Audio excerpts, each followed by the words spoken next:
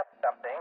The most of you will remember the report which we gave you last week about 4 teenagers in Greencastle, Indiana, who said that they were buzzed by flying saucers. Now, that story interested me very much, and after going over the thing, I decided that it would stand a little bit of checking. For one thing, I didn't exactly believe all of it, so I must confess now that I believe a great deal more of it, believe a great deal more of it, believe a great deal more of it, believe a great deal more of it.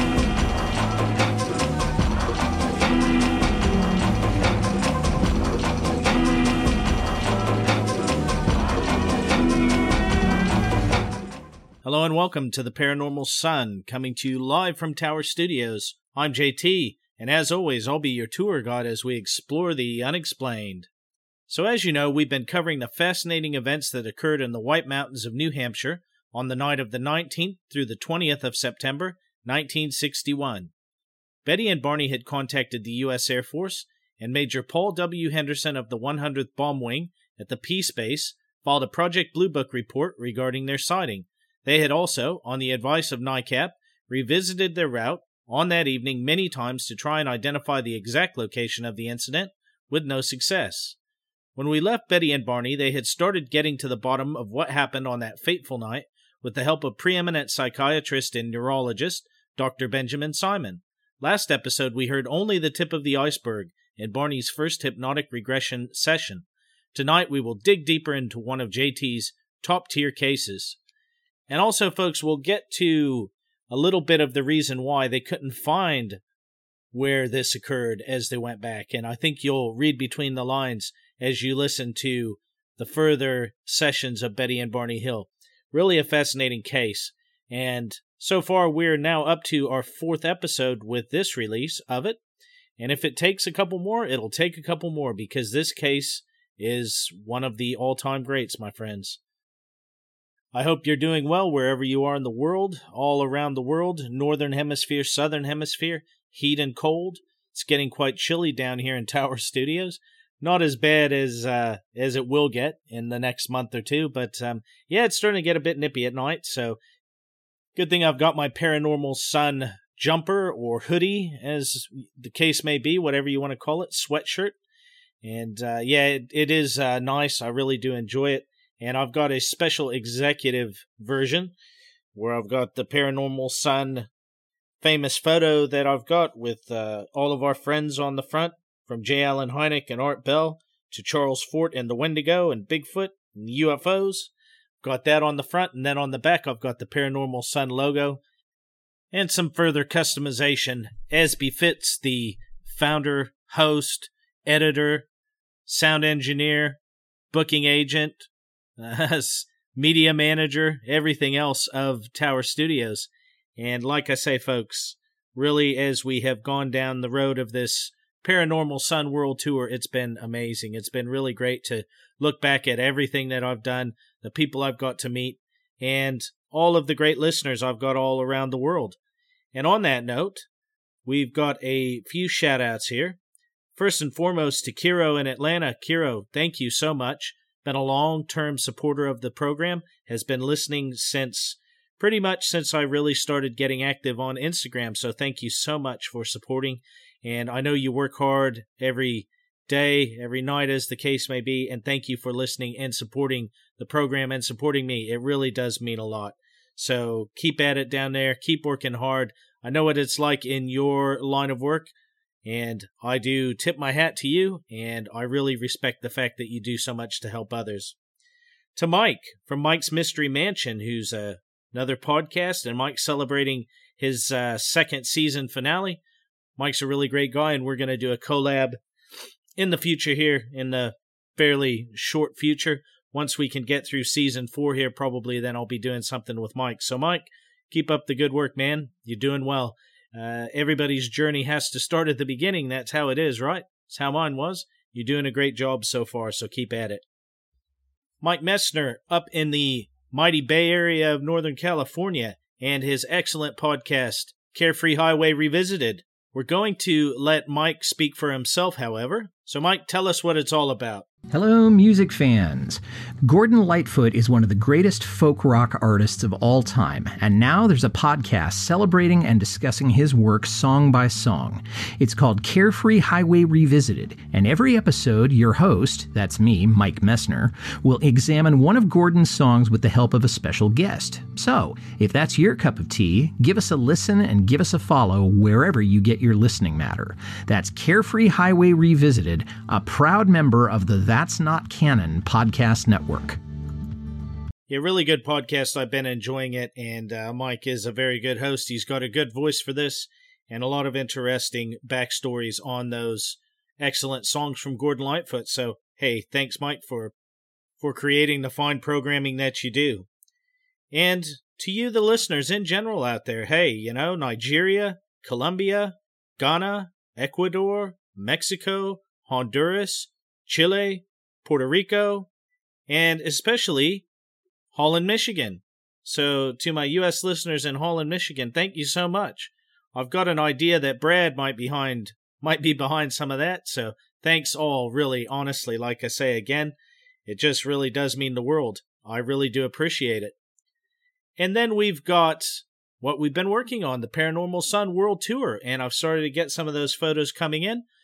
By the time this hits the airwaves, not too long after that, there'll be a post up from our chapter president, Mark, in San Antonio. Mark, who represents the U.S. Air Force and the veterans, our attaché. Mark, thanks so much for supporting the program. Thanks for being there, catching up, checking up on me.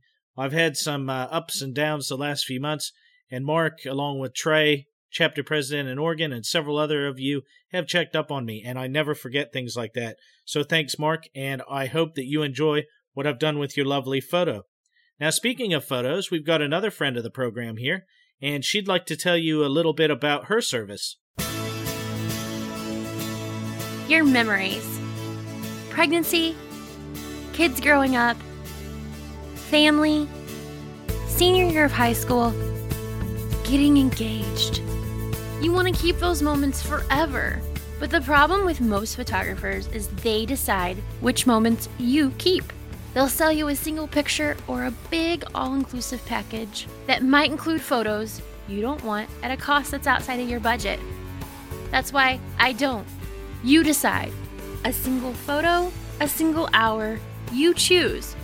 You get all of your edited photos, everything, at Andrew Marie Photography. You get quality photos at prices you can afford. After all, they're your memories. Find us on Facebook, Andrew Marie Photography and Custom Design. So if you're in the greater Jeff City area in Missouri, Andrea is definitely a great photographer and someone that you should keep in mind the next time you've got an event that you want to keep as a memory for the rest of your life. So folks, on that topic of photos, Mark sent through his. I've got a few others that have come through from some of the chapter presidents. If you want to send a photo through and you want me to post it on social media, if you want to be anonymous, hey, just send me a photo of your phone or whatever you're listening on. Just send a photo of that tuned to the Paranormal Sun. Tell me where you are in the world. You don't have to give me your address. Just tell me your city and what country you're in, and I'll happily post it up on the social media to celebrate our world tour, because this is about you too, the listeners. Now again, folks, I wish that I had deep, deep pockets and we could throw all kinds of money at giveaways and that, but we can't right now.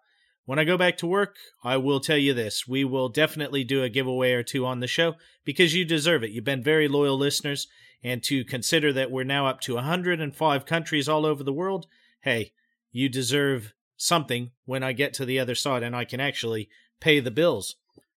We're going to keep it pretty brief tonight. We're going to get straight into Betty and Barney Hill because we've got over an hour and a half of Betty and Barney Hill tonight, and still many more hours to go before we get to the end of the season. I don't know. Like I say, it could be a couple more episodes. It could be 3 of Betty and Barney Hill. I'm not quite sure, but we are going to go as long as we need to. After I get done releasing this show, I'm going to take a day or two off of social media and everything else, or at least I'm going to try to. I say that, and then the workaholic in me at times just gets me out here in the studio, but I do intend to take a couple days and just recharge the batteries a bit before we get into the next episode again. So again, thanks so much for supporting me. If you want to vote on what will be the season finale, go on over to the Facebook group. You can find the link in the show notes. You can find links to everything there. Just click on that link and it will take you to a Linktree type site with all of the different things. Head over there and you can vote on what will be the season finale episode. I've decided that's how we're going to do it, folks. We're going to make it the season finale episode. And yeah, so far, John D's in the lead, and that will be a really interesting one if that's what we do. Now, if Betty and Barney Hill runs long, so what I mean is if, let's say we get up to episode 20, and we've just finished Betty and Barney Hill, well, we'll do 21 this season. That's just how it's going to be, all right? So thanks for everything, folks. I really do appreciate it. I hope that you enjoy this further episode of the Betty and Barney Hill stuff. And aside from that, you have a great week. Take care, stay safe, and I will talk to you soon. And the examiner has a long needle in his hand. And I see the needle. And it's bigger than any needle I've ever seen. And I asked him what he's going to do with it. And he said, just a simple test, it won't hurt me. And I asked him what. And he said he just wants to put it in my navel. And it's just a simple test. And I told him, no, it will hurt. Don't do it. Don't do it. And he said, no, it won't hurt. And he sticks a needle into my navel. And spit it.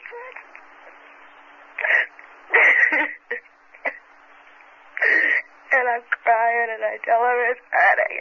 Take it out. Well, folks, I'll try and do as good of a job as reading Betty and Barney Hill's hypnosis as I can, but after you hear something like that from Betty Hill's own mouth, it's hard to match up to that.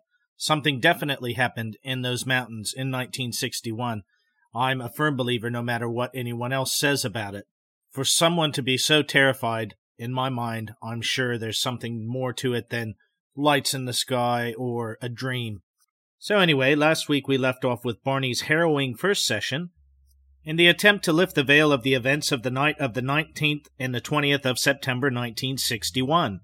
The first probe into the unknown had been made, but the amnesic veil had scarcely been pierced. What was to follow, none of the three knew, and at this point only the doctor was aware of what had been uncovered. All through the session, Betty had been waiting, with some apprehension, in the waiting room. She made the pretense of fingering through a few magazines, but with little success at reading or focusing on them. The waiting room was down the hall from Dr. Simon's office. Even though the offices were soundproof, Betty was aware of the emotional outbursts Barney had made at the crucial points. Anticipating that this could happen, the doctor had scheduled the Hills at a time when the offices were free of other people. Since the building was empty of all sounds, Barney's two major outbursts were intensified by the silence and Betty's own close attention to what might be happening. It hit me with such force that I sat there and I cried all the time, Betty Hill would later recall, and I sat there wondering what kind of condition Barney would be in when he came out of the doctor's office. There were two big outbursts, the second not as loud as the first. The rest of the time it had been fairly quiet. So I waited. I waited for him to come out, and when he did, both he and the doctor were smiling, pleasant even, and I was quite surprised. So I didn't think I should say anything to Barney at all about my crying and things. I just played it by ear, and asked him what happened. I asked him if he was upset, and he said no, he wasn't. There was nothing to be upset about, he said. Barney had no true recall about what had happened in the session, except for some vague and fleeting impressions. It did not seem to him that he had been under hypnosis for more than a few minutes. He felt no discomfort at all, and only his watch indicated to him that over an hour and a half had gone by. He was insatiably curious about what had happened during the session, but of course there was no way whatever of knowing until the doctor would give him the instruction to remember. There was no feeling associated with the lost time period. On the way back to Portsmouth, they stopped by the International Pancake House. That's a good place, by the way. Well, it used to be. They ordered a heaping breakfast. Barney at that time unaffected by the strains of his session. Betty was pressing Barney for details about how he felt. And though she had been in hypnosis for the test sessions, she was anxious to find out Barney's full reaction to the therapeutic session. Barney reassured her there wasn't anything upsetting about it, and Betty continued to withhold from Barney the fact that she had been in tears most of the time he was in the doctor's office. Barney felt fully relaxed until they got back to their home in Portsmouth. He then began to have an overwhelming fear of something entirely vague and undefinable, something that he felt he should feel guilty about. He was very frightened about this feeling, as if he had a tremendous pressure in his head. He didn't relate it in particular to the hypnosis. He later described it as something buried in his unconscious, trying to work its way up to his conscious. He got upset enough to start to call the doctor about it, then decided to wait. The thought flicked through his mind that he might not want to go through with the rest of the program, or at least that he asked the doctor to take Betty on next and give him a rest. But his fears gradually left him, and the anticipation and urge to know, to penetrate the mystery, took over. When Barney Hill left the office after the first session that Saturday morning, Dr. Simon picked up the microphone of his tape recorder and dictated the following. During the explosive parts of the patient's discussion, he showed very marked emotional discharge. Tears rolled down his cheeks. He would clutch his face, his head, and writhe in considerable eyes. He drew circles in the air, which were in the shape of the eye that he ultimately drew. He actually drew a curve representing the left side of the face, and drew the left eye on it, without any other detail. When asked which eye this was, he showed some confusion. Then he drew the rest of the shape of the head, and also drew in the other eye and the cap and the visor.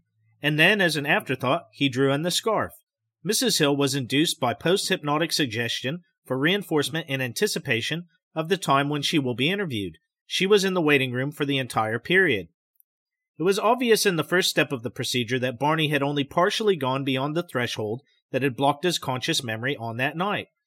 There was still only a vague and disconnected dreamlike description of the enormous object approaching them, the eyes of the figure aboard the ship, a bizarre floating sensation, an apparent accident down the road, and figures in the road with no explainable motive. All through the conscious period of the event, Barney's description was sharp and clear, with attention to the minutest detail. Then, at the point he re-experienced Indian Head, his description became vague and fragmented, detached even. There seemed to be two resistance points, one at the moment he raised the binoculars to his eyes, just after he had driven off and the object moved over the car, and the other at some point further down the road, a roadblock. Here the account Barney gave leaped to a comment about arriving home at Portsmouth later than he had expected. All through the account under hypnosis, Barney had indicated his deep-set resistance to the idea of unidentified flying objects. As Barney later said, the likelihood of the object being a product of wishful thinking on his part seemed very slim indeed. His strong objections to the existence of the phenomena were deeply set, although his ambivalence about the experience was puzzling. Dr. Simon was orienting his treatment to the recall of the patient's experiences and their accompanying thinking and feeling, not to the establishment of the reality or non-reality of unidentified objects.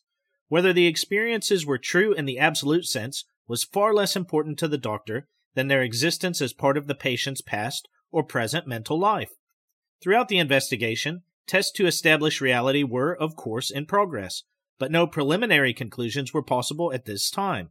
A great deal of evidence remained to be obtained, particularly from Betty Hill, who he had not yet heard from. The incident had little or no precedent. The roadblock, the figures Barney recalled in the road, and the strange reactions Barney had in the later part of the session would need further exploration, as well as any possible distortion or fantasy. Barney's pleas to Dr. Simon to let him wake up came at those moments when emotions were resurgent, and memories were probably painful. Many recorded cases indicate the subject's resistance to the operator as he attempts to push past this block holding back the conscious memory. Only the doctor's patient persistence can overcome the resistance. The doctor's decision to keep Barney in the trance, in spite of his intense abreaction or emotional outburst, was based on the doctor's judgment of how much he could be safely permitted to endure.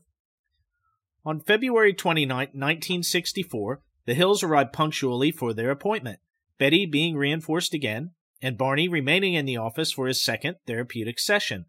Before putting him in the customary trance, Dr. Simon asked him a few questions in review. Doctor, well, how have you been, Mr. Hill? Barney, I've been fine. Physically I've been fine at least, but I've been upset. Doctor, tell me about it. Barney, Well, last week, after I left your office, I began having what I thought was remembrance of what had taken place in the office, and this became quite disturbing to me. Doctor, and what did you remember?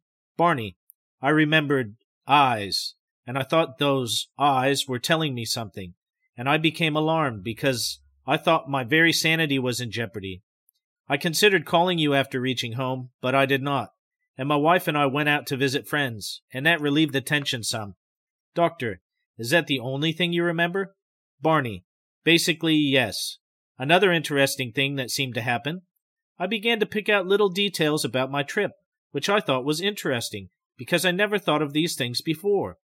I'd given no thought to them, such as stopping in New York State and buying a 6-pack of beer, and Betty and I taking it to a motel. I thought of how, when we were told we could take the little doggie in, and I put her in the bathroom and tied her with a long chain, because the bathroom was tiled, in case she made an accident. It wouldn't soil the rug, and these things seemed to come back to me. Doctor, they seem to be things you hadn't told me, but of course you wouldn't remember that. But I had told you to remember everything, and these seem to be things that you skipped. Barney, oh, I see.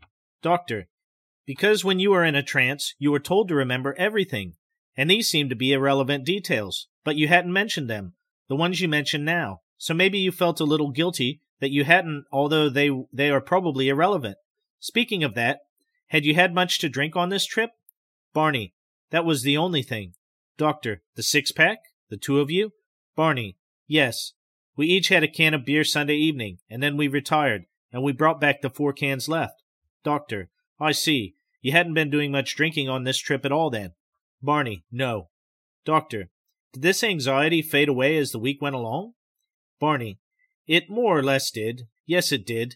It became sharpened last night, though. Last week, Saturday morning when I got up, I felt a little nauseous, as if in anticipation of this. Last night, this occurred again. Doctor, you're quite concerned about this experience. You'll begin to feel all right about that. You'll be all right. You won't have to worry about your sanity. This reassurance may have hypnotic force, since repeated contact with the doctor at times increases suggestibility.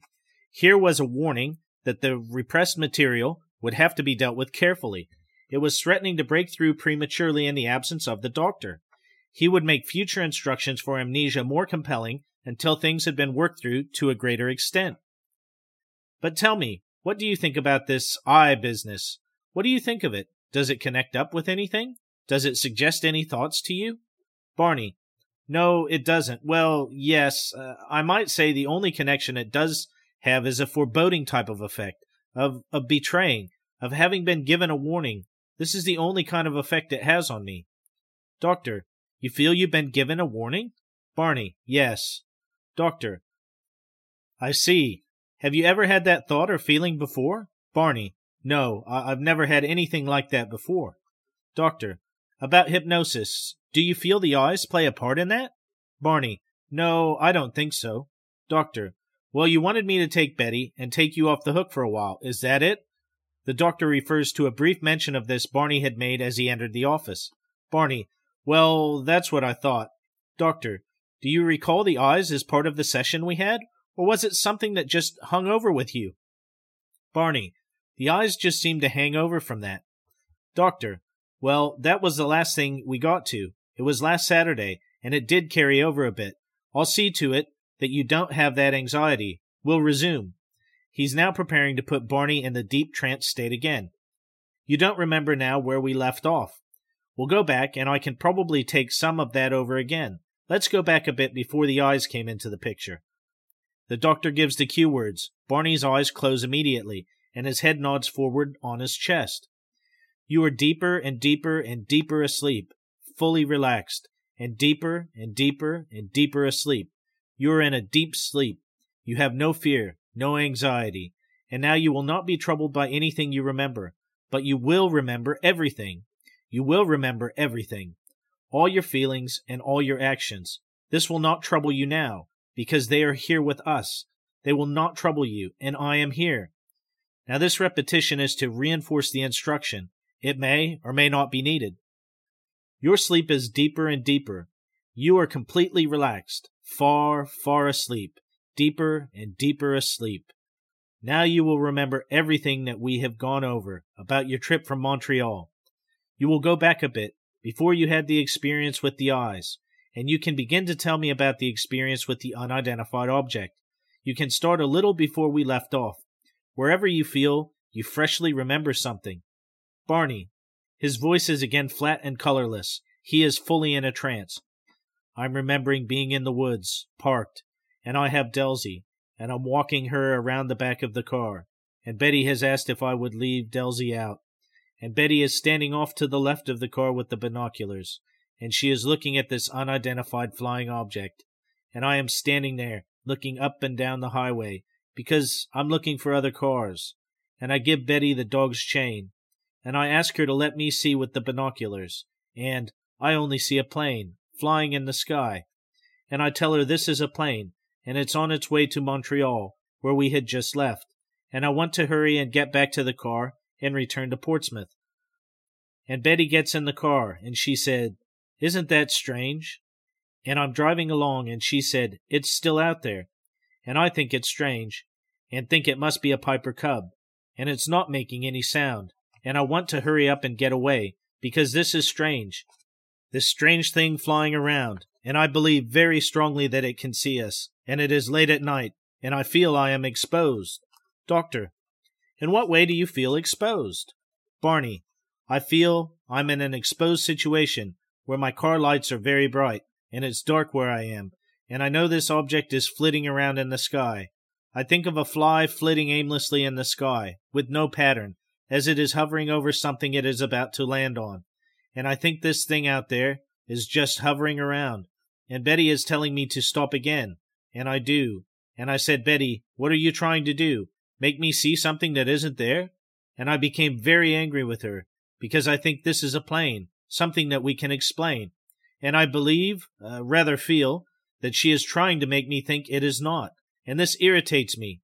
In his normal conversation, Barney seldom starts his sentences with and here, he seems to do so constantly, almost in a biblical style.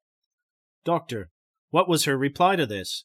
Barney, Betty's reply was, "Well, why is it doing what it's doing? Why doesn't it go away? What is it doing?" Doctor, now this will not upset you. You can tell me your feelings. You will not be upset about it. Go ahead. Barney, I said, "Betty, it can't, I was thinking, I did not say that to Betty. I was thinking, my mind was thinking, it cannot be a plane." Note the concern for truth and accuracy here again, making sure that he does not make any misstatements to the doctor. This is why I became upset, because Betty was telling me it wasn't acting like any type of conventional flying craft. I somehow knew this and did not want to be told this. Doctor, did you feel that it wasn't acting like a conventional flying craft? Barney, yes, I did. Doctor, in what ways? Barney, well, it flew very oddly. It did not fly in a definite straight line. It would go up suddenly. And again, folks, this is something that's very common in UFO reports. Doctor, it would just rise vertically? Barney, just rise in a very straight-up position, and then fly for a short while horizontally, and then it would dip down. And as it did this, I noticed that the row of lights on it seemed to tilt and level off, as I imagined the body of this thing, the position of this thing would be in. Doctor, as if it were banking?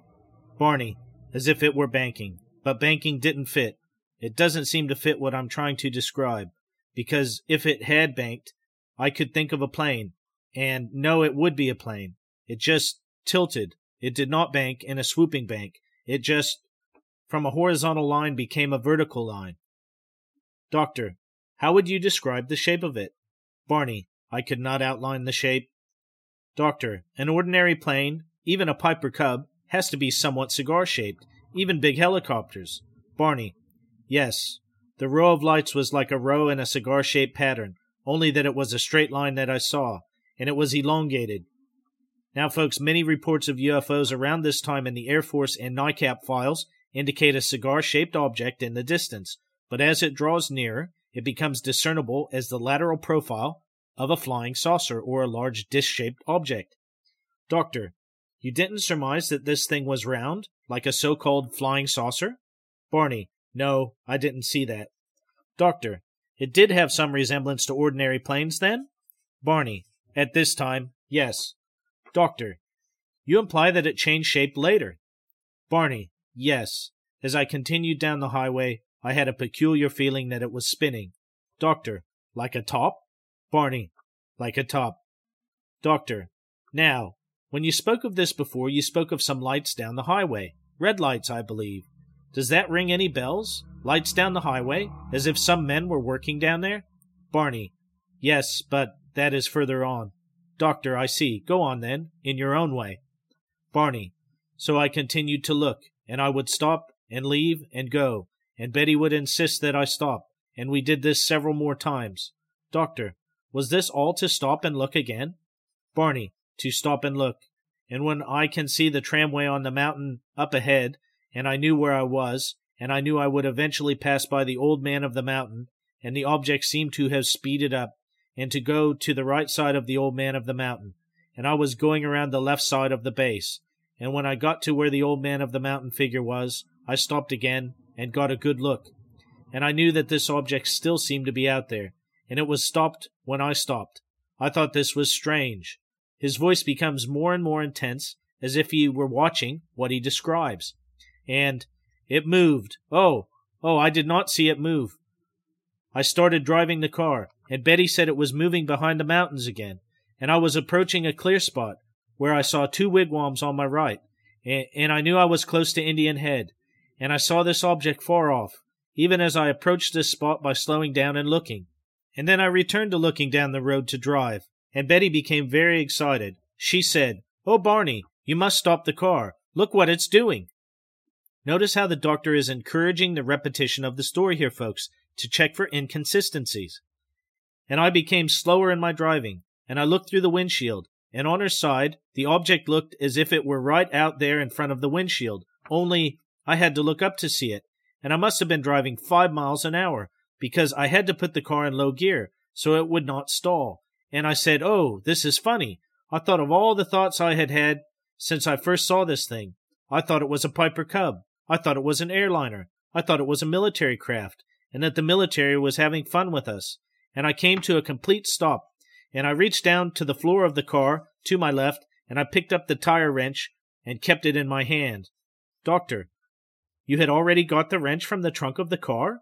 Barney, yes, and I kept hold of it, and stuck it through my belt, and I got out of the car with my binoculars, and I stood with my arm on the door, and my right arm partly on top of the hood, the roof of the car, and I look, and before I could get the binoculars up to my eyes, even as I did get them up there, the car was vibrating from the motor running, so I stepped away, and the object shifted, in an arc, and I thought how remarkable. It was a perfect arc. But it continued to have a forward look, facing me, as if it swung and did not move from a position, but just swung from a position with the front facing me. Again, a typical pattern of many low-altitude UFO reports at that time. And it moved to my left, and I continued to look and began walking towards the highway, shaking my head and blinking my eyes, that this was just some kind of something that I could not explain. Barney is now at the moment when he reached his emotional crisis in the first session, but he's calm now, not at all like he was then, partially due to the doctor's suggestion in the trance induction that he stay calm. And I hoped if I looked down the highway and looked back, it would be gone. And I continued to walk across the highway towards the front of my car down the road, and I continued to look with my binoculars each time. I would stop and look up, and I would walk further toward it and stop and look up, and I thought, how interesting. There is the military pilot, and he's looking at me. And I looked at him, and he looked at me. And there were several others looking at me, and I thought of a huge dirigible, and I thought of all the men lined up at a window of this large dirigible that were looking down at me. Then they moved to the back, and I continued to look at this one man that stood there, and I kept looking at him and looking at him. The contrast in his description here, steady and unemotional, compared to the previous session, is very noticeable. Doctor, is this the man you called the leader? Barney, he was dressed differently, and I thought of the Navy and the submarine, and I thought the men that moved back were just dressed in blue denims, but this other man was dressed in a black, shiny coat with a cap on. Doctor, when you spoke of the hoodlums back on your trip, did they wear these black, shiny coats that they often do? Barney, no, they did not. So, again, here you can see, folks, that the doctor's checking to see if there was any influence on Barney's mind from the Montreal experience. Could the echo of the hoodlums Barney saw be reflected in what he pictures here? Both represent potential danger, resulting in fear, which is the common denominator here. Doctor, there's no resemblance between them and this leader? Barney, no. The Canadian men in Montreal were dressed in conventional dress, but their hair was in a duckbill style, and I thought of them as hoodlums because of their hairstyle. Doctor, you can get back to this leader. Barney, I looked at him, and he looked at me, and I thought, this is not going to harm me, and I wanted to get back to Betty and discuss this interesting thing we were looking at, and I kept looking, and he looked at me, and when I came back to the car, and Betty was flopping in the front seat, and I said, Betty, were you excited? And she said, why don't you come back? I was screaming for you to come back. I could not understand why you were going out across the road. Doctor, you hadn't heard her scream? Barney, no, I did not hear her scream, and I just thought she was flopping on the seat. But she said she had leaned down across the seat so that she would be able to be closer to open the door and holler for me to get back in the car.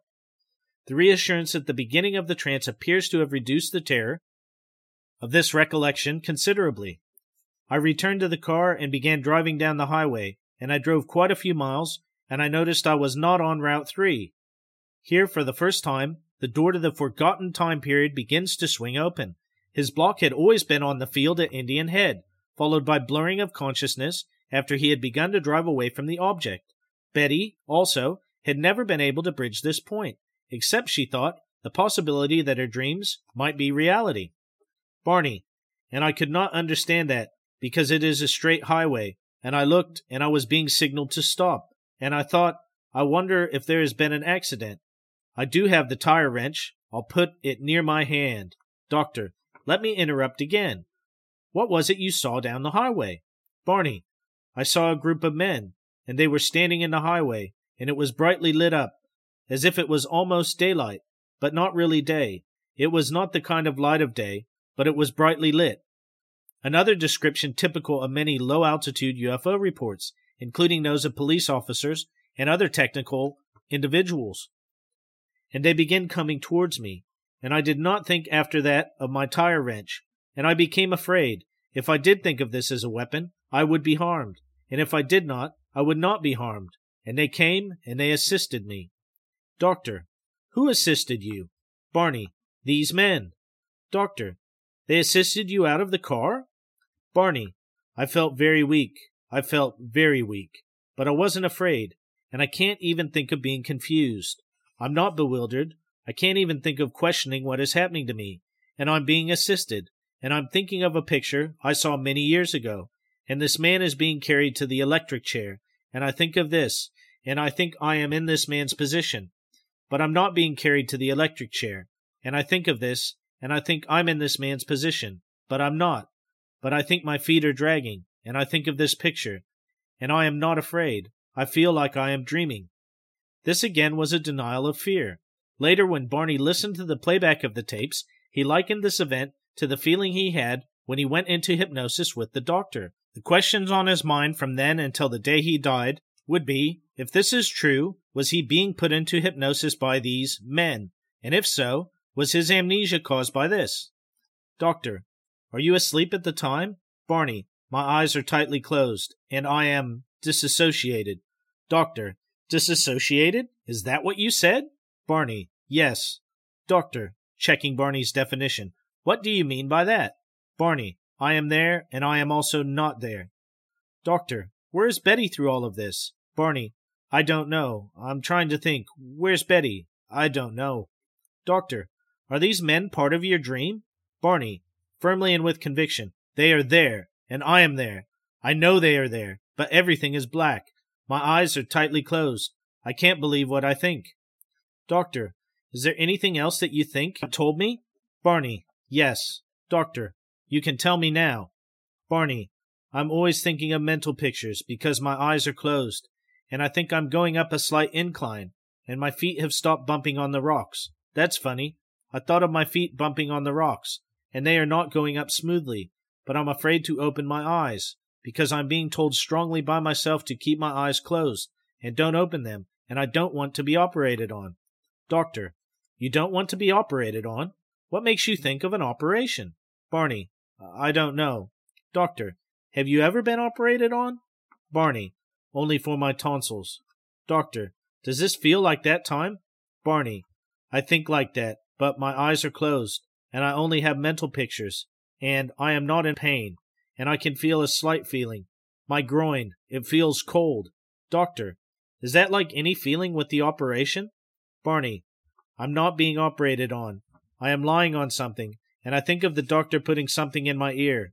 When I was a boy, the doctor put something in my ear, and I looked up at it, and he explained to me that you could peek into the ear and light it up with this thing, and I think of that, and I feel like the doctor did not pain me, and I will be very careful, and be very still, and will cooperate, and I won't be harmed. Barney pauses. Doctor, yes, go on. Barney, I can't remember. Doctor, you were thinking about this when you were on the road? Barney, I was thinking about this when I was lying on this table. Doctor, where were you lying down? Barney, I thought I was inside something, but I did not dare open my eyes. I had been told to keep my eyes closed. Doctor, who told you that? Barney, the man. Doctor, what man? Barney, that I saw through the binoculars. He speaks matter-of-factly, as if the doctor should certainly know all about this. Doctor, was this one of the men in the road? Barney, no. Doctor, these men in the road, what part did they play? Barney, they took me and carried me up this ramp. Doctor, carried you up the ramp? Barney, I know I was going up something, and my feet were dragging, and this man spoke to me, and I knew I had heard his voice, and he was looking at me when I was on the road. Doctor, what happened after you were in the road? Barney, this happened after I was in the road at Indian Head.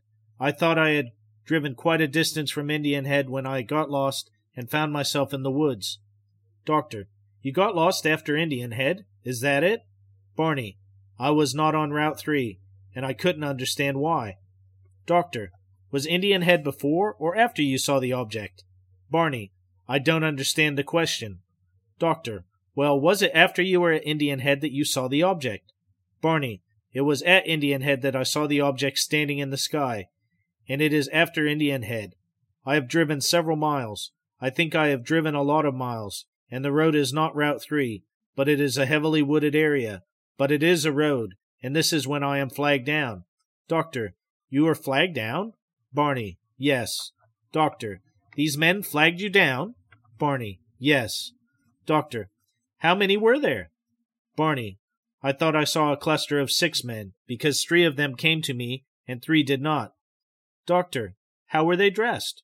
Barney, I was told at the time to close my eyes, and I closed my eyes. Doctor, but before you closed your eyes, didn't you see them? Barney, they were all in dark clothing, and they were all dressed alike. Doctor, were they white men? Barney, I don't know by the color, but it did not seem that they had different faces from white men. Doctor, were they in a uniform of any sort?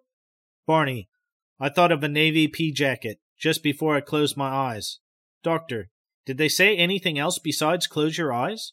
Did they tell you why they were stopping you? Barney, they didn't tell me anything. They didn't say anything. Doctor, was there any vehicle around? Barney, I didn't see any. Doctor, you didn't see any vehicle? Barney, I was told to close my eyes because I saw 2 eyes coming close to mine.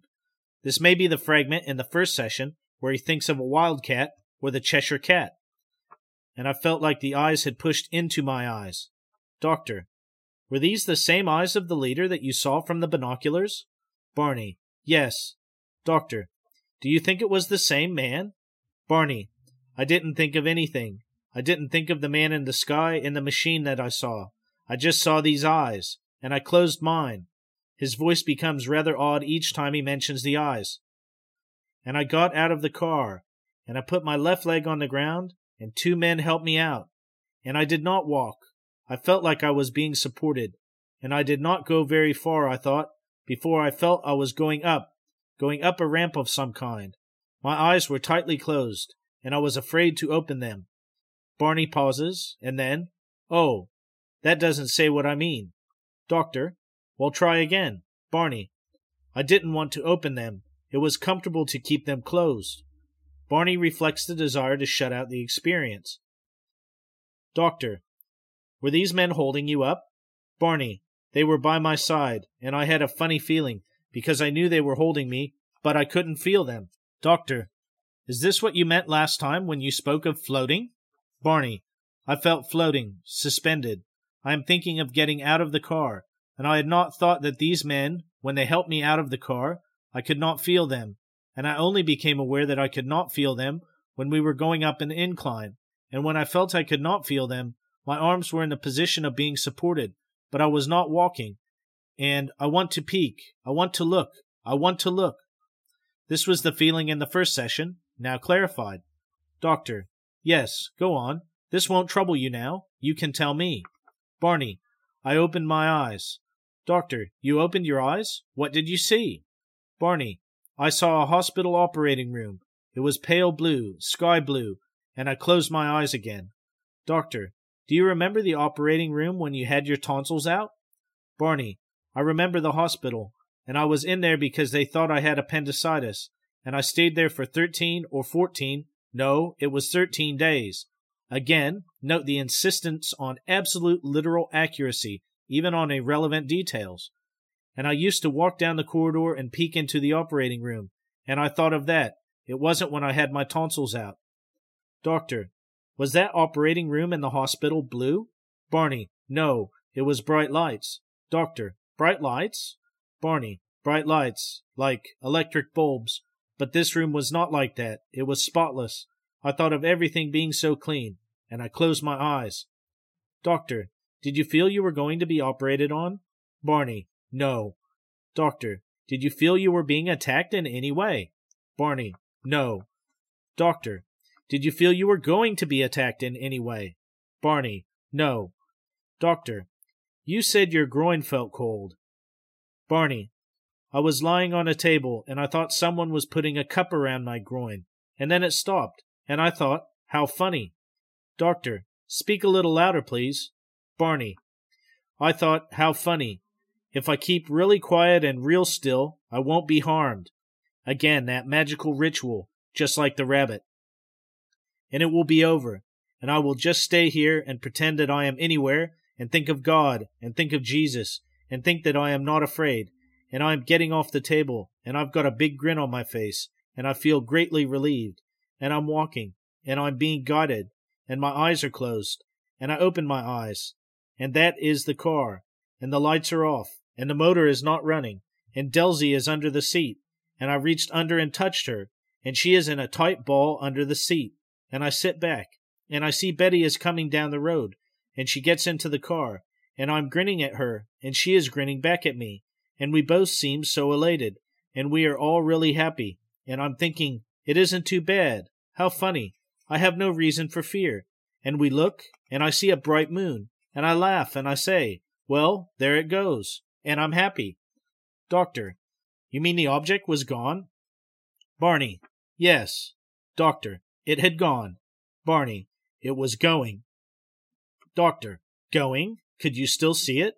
Barney, it was a bright, huge ball, orange.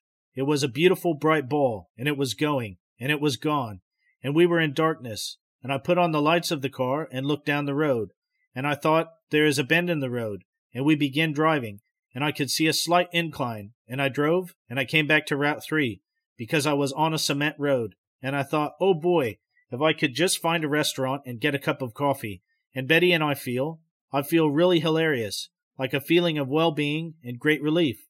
Doctor, what were you relieved about? Barney, I'm relieved because I feel like I've been in a harrowing situation, and there was nothing damaging or harmful about it, and I feel greatly relieved. Doctor, and the flying object was gone? Barney, yes. Doctor, and it didn't come back? Barney, Betty is giggling, and she said, do you believe in flying saucers now? And I said, oh, Betty, don't be ridiculous. Of course I don't. And we heard a beeping, and the car buzzed. Silent. Doctor, you heard a beeping? Barney, it was a beeping sound. Beep, beep, beep, beep, beep. Doctor, was your radio on? Barney, no, my radio was not on. It was so late, and I did not think I could get a station. So when I left Canada, I cut my radio off. I played my radio in Quebec because I thought it was funny, humorous to get the Canadian stations, and every word was spoken in French, and the music sounded different to my ears. When I left Montreal, I became determined to drive home, and I cut my radio off. I don't play my radio when I am driving. Doctor: Now, these beeps. You heard these beeps again. Did they sound like some of these beeps you get on a radio when you have code signals, or what did they sound like? Barney, rapidly and sharply: Beep, beep, beep. They sound like beeps. Doctor: Well, what did you do? What did you think about them? Barney: I thought it was strange, the beep, beep, beep. And at the first beep or two, I touched the steering wheel with my fingertips, because I thought I felt a vibration when I heard the beep. And as it continued, Betty looked to the back, and I slowed the car down and stopped. And I said to Betty, Is there something shifting in the car? Doctor: Did she say anything about hearing the beeps? Barney: She said, What is that noise? And we looked in the back, and Delzy had climbed up on the back seat, and her ears were popped up, and the beep, beep, beep. And we said, Oh, do you think that thing is still around? And I called it a thing. Betty called it a flying saucer, and we had no answer. And we both thought, how strange. And I thought, that's very peculiar.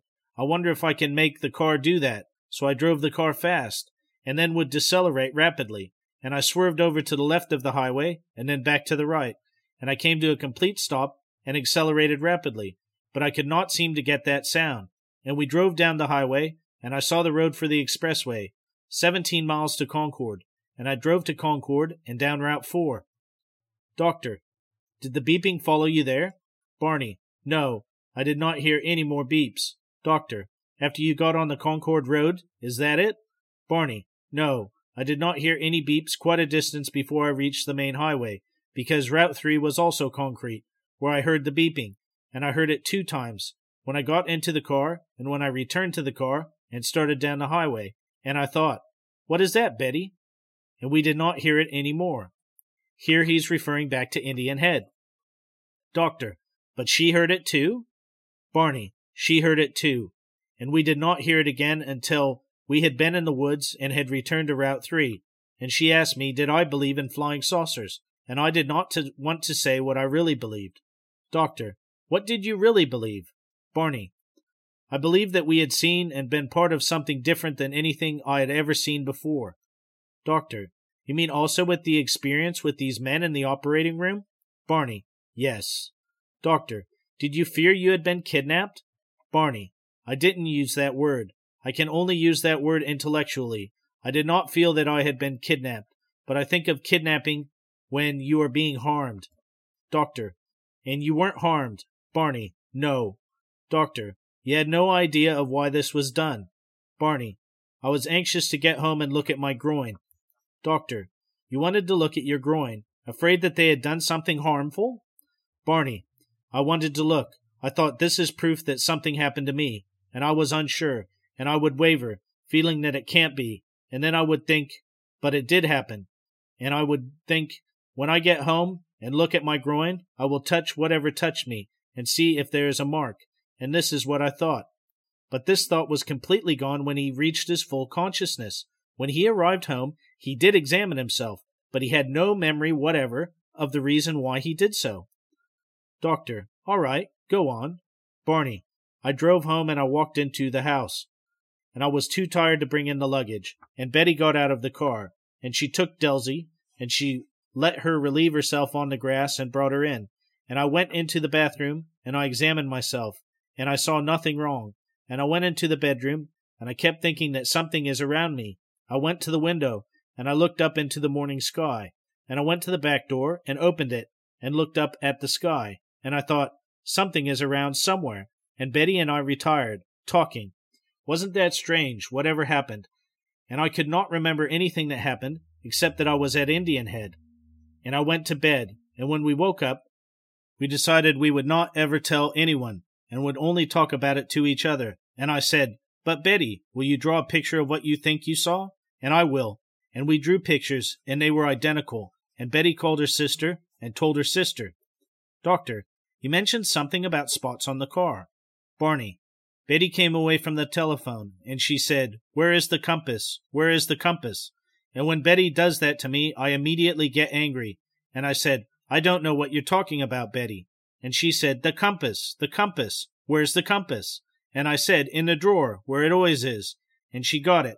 And I was irritated because she got excited like this. She didn't think to open the drawer and find it. And she went out of the house, and I went to the bedroom window, which is the front window of our house. And I thought, this thing is getting the best of Betty, and we'd better forget this as soon as possible, and stop remembering it. And she stormed into the house and said, Barney, come here quick. And I walked out, and I looked at the compass when she placed it by the car. And I said, oh, this is ridiculous, Betty. After all, the car is metal, and any metal will attract and cause a compass to react this way. And she said, look what it does, and look at the spots on my car. And I looked, and there was large spots, shiny spots on the trunk of the car. And I thought, what caused that? And I started to wipe one off, and she said, don't touch it. And I said, how can you know if it isn't anything? And then I put the compass close to it, and the compass would spin and spin, and I could move the compass a few inches to a spot, to a part of the trunk that did not have a spot, and the compass would drop down. And I could not understand this, and I knew I did not know anything about compasses, and I told Betty it is nothing at all. The compass is a cheap compass. It is nothing to get alarmed about. Doctor, what gave her the idea of getting the compass? Barney, I did not know at that time. Doctor, what did you find out? Barney, she told me later that while she was talking with her sister had suggested that she get a compass and check and see if the car was magnetized or something or other, and this is why she... Doctor, you say these spots made a compass needle spin? Barney, when we would place a compass anywhere but on the spots, the needle would just flop down. Doctor, you say these were shiny spots. What do you mean by that? Were there changes in the color of your car, or dust removed, or what? Barney, highly polished. Doctor, as if the car had been highly polished? Barney, yes, in those spots. Doctor, how big were they? Barney, about the size of $50, silver dollars. Doctor, did you try to remove them, or did you try to wipe the rest off the car? Barney, I never bothered with the spots. Doctor, was the rest of the car dusty? Barney, yes, it was. Doctor, and you didn't try to polish it out and see if it would duplicate those spots? Barney, there had been a rain. It rained the afternoon and evening after they arrived back in Portsmouth. And where the rain had washed some of the dust off, the shiny spots were still there, and I didn't try to dust them off. Doctor, could these spots have been caused by the raindrops hitting and taking the dust off? Barney, no, the spots were shiny and in perfect circles. Doctor, well, what did you do? Just leave the spots? Barney, I did. Doctor, did you wash or polish your car at some reasonable time afterwards? Barney, that was Betty's car, and she washes her car. I suppose she did. I didn't pay any more attention. Doctor, so you don't know how long those spots stayed then? Barney, I shut them out. I don't know. I just stopped thinking about those spots. Doctor, you don't know when they disappeared, or did they? Barney, yes, they're gone. Doctor, all right. We'll stop with this now. You will no longer think about what we talked about today, until I ask you to recall it. It will not trouble you at all. The eyes will not trouble you. You will not even think about them. Everything is comfortable. Everything is relaxed. No need for anxiety, and nothing to worry about. Is that clear? Barney, yes. Doctor, you are comfortable, aren't you? Barney, yes, I am. Doctor, and relaxed. And you are not worrying, and you will not worry. Everything will be all right. And you and Betty will come back a week from today, just as you did today. You feel all right now? Here the doctor is doubly assuring Barney that he will not have the same problems he had during the week before. Barney, yes, I do. Doctor, you are very comfortable. You will not worry at all. It is not going to affect your mind. It's an experience we'll talk about more. Get it all cleared up, so you will have no fear, no anxiety. You will not think about this. It will not come to you any more. Anything we talked about in these sessions, you will not think about. It will not trouble you. You'll be comfortable and relaxed. No pains, no aches, no anxiety. You'll be all right. Barney, yes. Doctor, you may wake now. Barney immediately wakes, feeling calm and refreshed. He has no memory whatever of what has gone on during the session. During the start of this session on February the 29th, Barney was not certain if the doctor was going to go along with his request to take Betty, and give him a rest after the reaction he had had to the first session. In fact, he half expected at the moment he went into the trance that the doctor was merely doing it for the purpose of reinforcing him for further treatment. When he looked at his watch at the end of the second session, he was totally surprised to find that it was nearly 10 a.m., almost 2 hours later. He was even more startled at this because although he had reached the point where he could accept the loss of contact with any sense of time for an hour or so, he was sure that he would have some consciousness of a lapse of time that long. He felt very relaxed and comfortable as he came out of the trance and thought that he could remember talking about everything up to Indian Head, even within the trance. He seemed vaguely to be aware of the doctor's voice, but there was no clear remembrance of this. Actually, Barney would later say, I did not have any recall as to the actual sessions under hypnosis, but I seemed to develop a tremendous recall apart from the sessions of hypnosis, as if suddenly I could say, Betty, do you know the color of the rug at the motel we stayed at before we got to Montreal? It was pale blue. Things of that sort. And tying the dog to the radiator in the lavatory. I could remember things like that. Also, I remembered consciously, that is, details of all the route numbers we had traveled, and after the second session I recalled that we stopped at this quaint farmhouse-type restaurant before Montreal, and the picture that came to my mind was so vivid. It was very quaint and attractive, lovely, large fireplace, the side of the entire wall was a fireplace. We had a delightful breakfast there on our trip, the kind you would feed lumberjacks, large chunks of ham, 3 or 4 eggs if you wanted them. The picture came back so sharply. In other words, the picture of the conscious part of the trip was sharpened, even though I had no idea what I had said about the missing segment. Then, after the second session, I began having dreams. I had peculiar dreams, where I began dreaming about UFOs for the first time in my life, and I read a book about a doctor in a concentration camp in Germany who was in great distress, and I began to picture him as Dr. Simon, and this made the book acutely distressing to me, because somehow Dr. Simon had become sort of a close friend. He had become more than a close friend. He had become someone I loved, and I didn't want any harm to come to him. With the second session over, Dr. Simon reviewed the case in the first real light that had been thrown on the amnesiac period. The case was breaking down into 2 separate phases. The first encounter, which was described as happening at Indian Head, and the second encounter, which apparently took place in a wooded section of a road off Route 3, involving a roadblock and the bizarre description of an abduction aboard a spaceship. The evidence revealed in the 2 sessions with Barney seemed to indicate that he had undergone a severe emotional upheaval with an experience with an unidentified object, either real or interpreted by him to be real. The second experience, the abduction, had much less support from established reports of the UFO phenomena and had to be considered as far less probable or unreal. Much more data would have to be available to weigh the scales convincingly as far as this was concerned.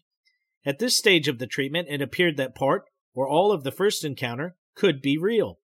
The second encounter had no valid precedent at this time of 1964 and appeared to be unreal, consequently reflecting back to the first experience. Before proceeding further with Barney, Dr. Simon decided to begin with Betty and probe her recall. The doctor was working with facts, data, and logical conjecture, which he would test and add new data to confirm or reject as he went along. A physician must be skeptical, but should have some working hypothesis to help evaluate the material revealed. The doctor was not interested in the UFO aspect per se, except as an integral part of the Hill's experience. His presumption as he prepared to continue with Betty Hill on the following week was that the first encounter could have happened. The second encounter was highly unlikely. On her way into her first session, Betty Hill found herself actually looking forward to the experience. She had sat through 2 long sessions waiting for Barney, with some discomfort. She could not imagine herself getting as emotional as the first confused noises she had overheard during Barney's first session seemed to indicate, which she still had not even mentioned to him. At Dr. Simon's office on March the 7th, 1964, the procedure was reversed. Barney was reinforced, and Betty remained in the office for the session to begin. She was not sure whether the doctor would put her into a trance or conduct a conscious interview. She had with her in her pocketbook a copy of the paper she had written out describing her dreams in vivid detail. Driving in with Barney, she asked if she should show them to the doctor, but Barney suggested that she wait until the doctor asked for them. Barney's feelings about Betty's dreams was always one of extreme discomfort. He didn't like to think about them. He didn't approve of Betty's preoccupation with them, and he didn't believe that they had any basis in reality.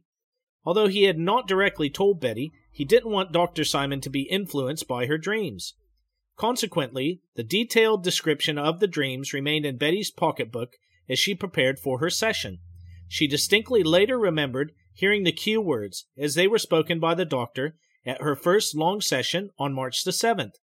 When he said them, Betty later recalled, it was always with the feeling of complete surprise to me. It's like suddenly someone slaps you. He says the words, and whatever you're doing immediately stops. I was in the middle of putting a cigarette out and was conscious for a brief moment that I was trying to do this, and I couldn't do it. I actually think when you're going into a trance, you just don't immediately go. It's like going to sleep, sort of like drifting. You slide into it. I think you really couldn't stop yourself, even if you tried. Betty heard the words distinctly, but almost immediately, she thought, she heard the words from the doctor. You may wake up, Betty. In between the phrases for over an hour, Betty re-experienced in full detail the incident at Cannon Mountain. What she revealed would not be known to her for many weeks later. Doctor. Her eyes close, her head nods. You are in a deep, deep sleep. Deep asleep. Fully relaxed and far asleep. Very comfortable. Fully relaxed. Deep asleep. Far asleep. Deep, deep sleep. With the repeated reinforcement of the induction she has experienced over the weeks, this was all that was required to put her into that trance state. Now we're going to go back to your vacation in September of 1961, as you were coming from Niagara Falls to Montreal. You will remember what you did, and you will recall everything, all your experiences, all of your memories, all of your feelings, and you will give me all of this in full detail. Now, you're coming from Niagara Falls to Montreal. You're on your way home from vacation. Now tell me all that you experienced, all that you felt, you and your husband. Betty.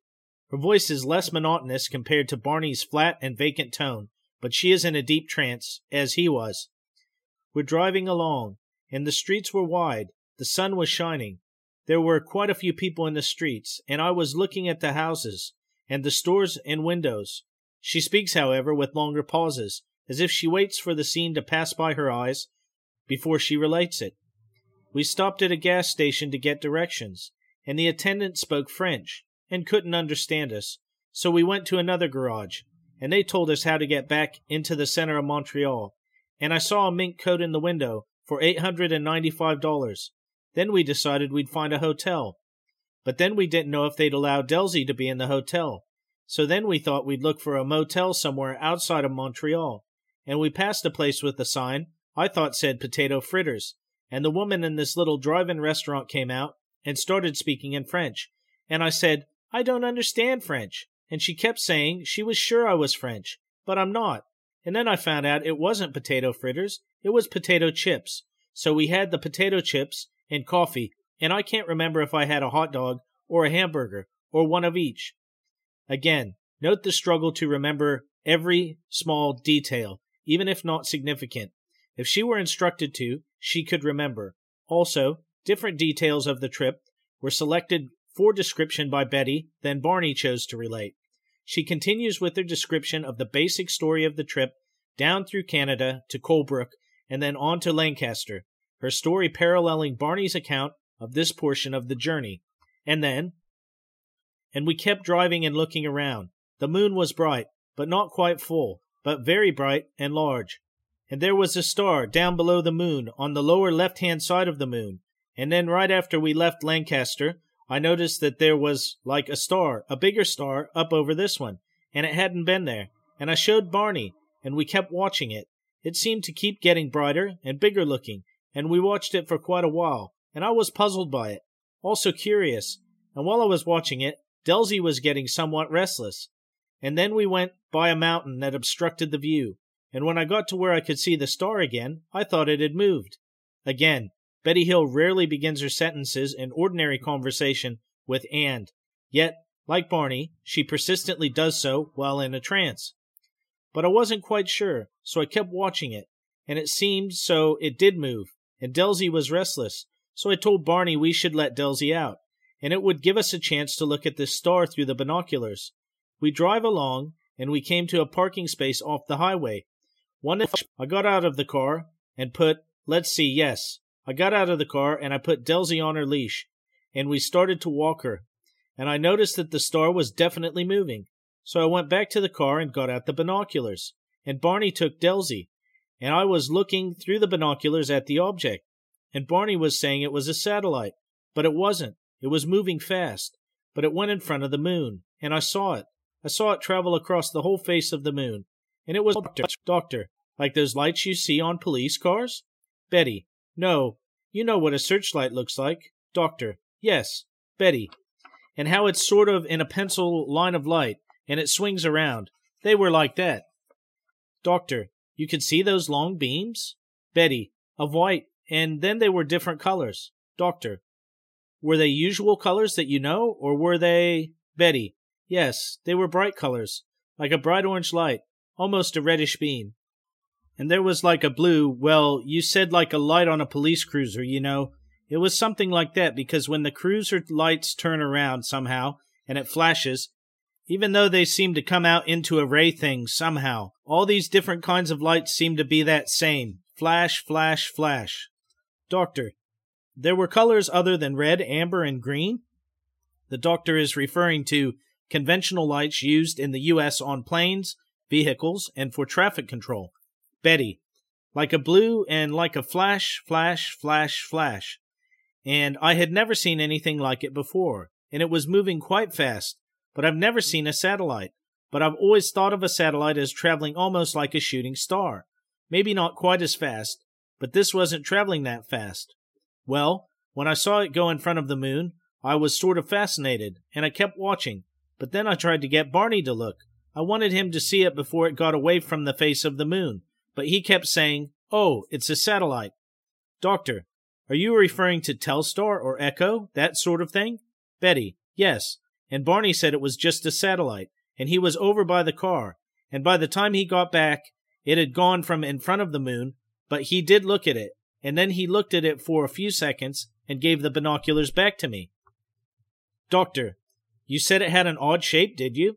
Betty, yes. Doctor, how would you describe the shape? Round? Shaped like anything you know? A plane? Betty, no, not like a plane. All I could think of, like a cigar. Doctor, like a cigar? Betty, yes. It was long and there weren't any wings, and it was going sideways, you know, like a cigar. It was going from the left to the right. It was just like holding a cigar up in front of the moon, with all these lights flashing around it. So then Barney looked at it, and I took the binoculars and looked again, and gave them back to him. And then I went over and put Delzy in the car, and got in the car myself and shut the door. And then Barney came over and got in the car, and he said, "They've seen us, and they're coming this way." And I laughed, and asked him if he had been watching Twilight Zone recently on TV, and he didn't say anything. Doctor, why did you mention Twilight Zone? Betty, because the idea was fantastic. Doctor, had there been anything like this on Twilight Zone? Betty, I don't know. I never see Twilight Zone. But I had heard people talk about this program, and I always was under the impression that it was a way out type of thing. And so when he said that they had seen us, and that they were swinging around and coming in our direction, I thought his imagination was becoming overactive. Doctor, did he have binoculars at the time? Betty, I left him standing on the edge of this parking area, looking at the thing when I took Delzy, and she and I got in the car, and I sat down and waited for him to finish looking. And this is when he came back and said that it had turned around and was coming towards us. Doctor, did you look to see if it was doing that? Betty, not at that moment. I thought this was sort of, I don't know, well, Barney kept saying that it was headed towards us, so I thought, well, I don't know what gave him this idea, but I was beginning to get a little curious why he felt this. So I picked up the binoculars, and at first I couldn't find it. I couldn't find the object, but then I did see it, and I could see it was getting closer to us, and it was coming in, and it was still far, far away, and even when it was coming in, it still looked like a star. It was a solid, light type of thing, and then, when I would take the binoculars down and look at it, it was just like a star coming in closer. Again, this is an echo of many more reports in NICAP and Air Force files around this time. But then when I looked at it through the binoculars, it would, of course, appear to be much bigger. But it was flying in a very odd way, and this is what I was all excited about. Doctor, what do you mean by odd way? Betty, well, you know how an airplane flies along in a straight line? It wasn't flying like that. It was turning. It was rotating, and it would go along in a straight line for just a short distance, and then would tip over on its side and go up. Doctor, well, let's see. It was shaped like a cigar, you say? Betty, yes. Doctor, did it fly like it was a cigar going along? Like an arrow? Betty, this is the way it looked. Doctor, when it tipped over, what did it do? How did it tip? Betty, well, all right. You take a cigar and you lay it flat on the desk. Now you stand the cigar up on one end, right straight up and down. This is what this did. And in the meanwhile, it gave the appearance of spinning all the time. As we have mentioned, other reports of this nature indicate that the cigar shape, as in Barney's case, is an indication of a disc that is being seen in profile. Doctor, was it turning on the long axis? Betty, yes. It would go along straight, and then it would suddenly go right up straight, and then it would flatten horizontally, and then it would drop down straight. This seemed to be the overall pattern. It wasn't done in an exactly precise way. It would jerk out. It would flatten out. So it was it wasn't smoothly done. And as they got closer, they seemed to be more of the jumping back and forth in the sky. And then it followed us for a long time, and Barney was driving. And I was watching this almost completely, and the way it was flying, I thought maybe it was the vibrations of the car that were causing it to look this way. Doctor, you mean this jumping effect? Betty, yes. I thought maybe the vibrations of the car was giving the effect. And so I keep asking Barney to stop the car and look at it, and he would stop and say he couldn't see it flying this way. Well, I could. And so then I would look at other objects, like a star, to see if it would give this appearance. And it wouldn't. I kept trying to figure it out. I kept saying, nothing flies like this, so it's something I'm doing to make this idea that it's flying like this. Everything else I looked at was all right. It didn't jump around. It was just this one object. We kept staring and stopping and looking at it, and we would drive along. Now when we got to Cannon Mountain, this is where the tramway is. Doctor, he needs to make an adjustment to the tape recorder. All right, we'll stop there now. You will not hear anything further until I speak to you again. You will be perfectly at ease. He completes the adjustment. All right, Betty, continue now where you left off. She continues at exactly that point. Betty, we came to the tramway at Cannon Mountain, and there's a lighted area at the top. I think the lights might have been from a restaurant, and as I was watching, the lights went out. Most of us by now know there are many reports of electrical disturbances by UFOs, including lights, auto ignition, headlights, radio, and television cutting out. I don't know if it went down in the valley between the two mountains, or if it turned its lights off, and this puzzled me because I kept looking for it. And then I thought, well, maybe they're going away. They aren't interested in us. But then we came out by Old Man of the Mountain, and there it was. But it looked almost as if it were bouncing along the top of the mountain, the ridge, and it would go down a little bit on the other side, and I would lose sight of it. And I kept wondering why they were following us, and I would figure that I was wondering if they were as curious about me as I was about them. Doctor, you speak of they? Betty, I mean, well, I figured there must be somebody inside of this object, someone directing its flight. And so whoever was inside, this is they. I was very curious, and I had the feeling that someone might be there, and they saw us in a way. It was all very intriguing, and I didn't know what was going to happen, but I wasn't afraid. I was just curious, and I just had a feeling that something is going to happen, and I don't know what it is, and I hope I won't be too afraid when it does happen. And so we kept riding along, and we stopped at one place. There was too many trees. We lost sight of it there. When we got to the flume, Barney drove in on the parking area on the right-hand side, and we stopped there and tried to really get a good look at it again. But there were too many trees there too. But we would go along, and there would be areas where we could get. It would be fairly clear. And then we went past the flume, somewhere between the flume and Indian Head, or it was just beyond the flume, or just beyond Indian Head. There was a motel. It was like cabins, these small, neat-looking cabins, and the sign itself wasn't lighted, but there was one cottage on the end that had a light on, and there was a man standing in the door, and I saw this, and I thought, if I want to, I can get out of this whole situation right now. All we have to do is drive in here, and this object will go away, and that will be the end of it. I mean, this is our escape from it, if I want this, and I was thinking this, and I didn't say anything to Barney. I didn't say anything. All I could think of was, I don't know where we're going, but I'm ready for it. And Barney was sort of irritating me, because he wanted to. His whole attitude was that I was trying to wish something on him. I got the impression that he was trying to deny what was actually happening, that he didn't want to know that it was there, even though he could stop and look at it. He didn't have any realization of what was going on. Now it was fairly close, and I could see that it wasn't spinning, because I could see that there were lights on one side, and this gave it a blinking and twinkling effect.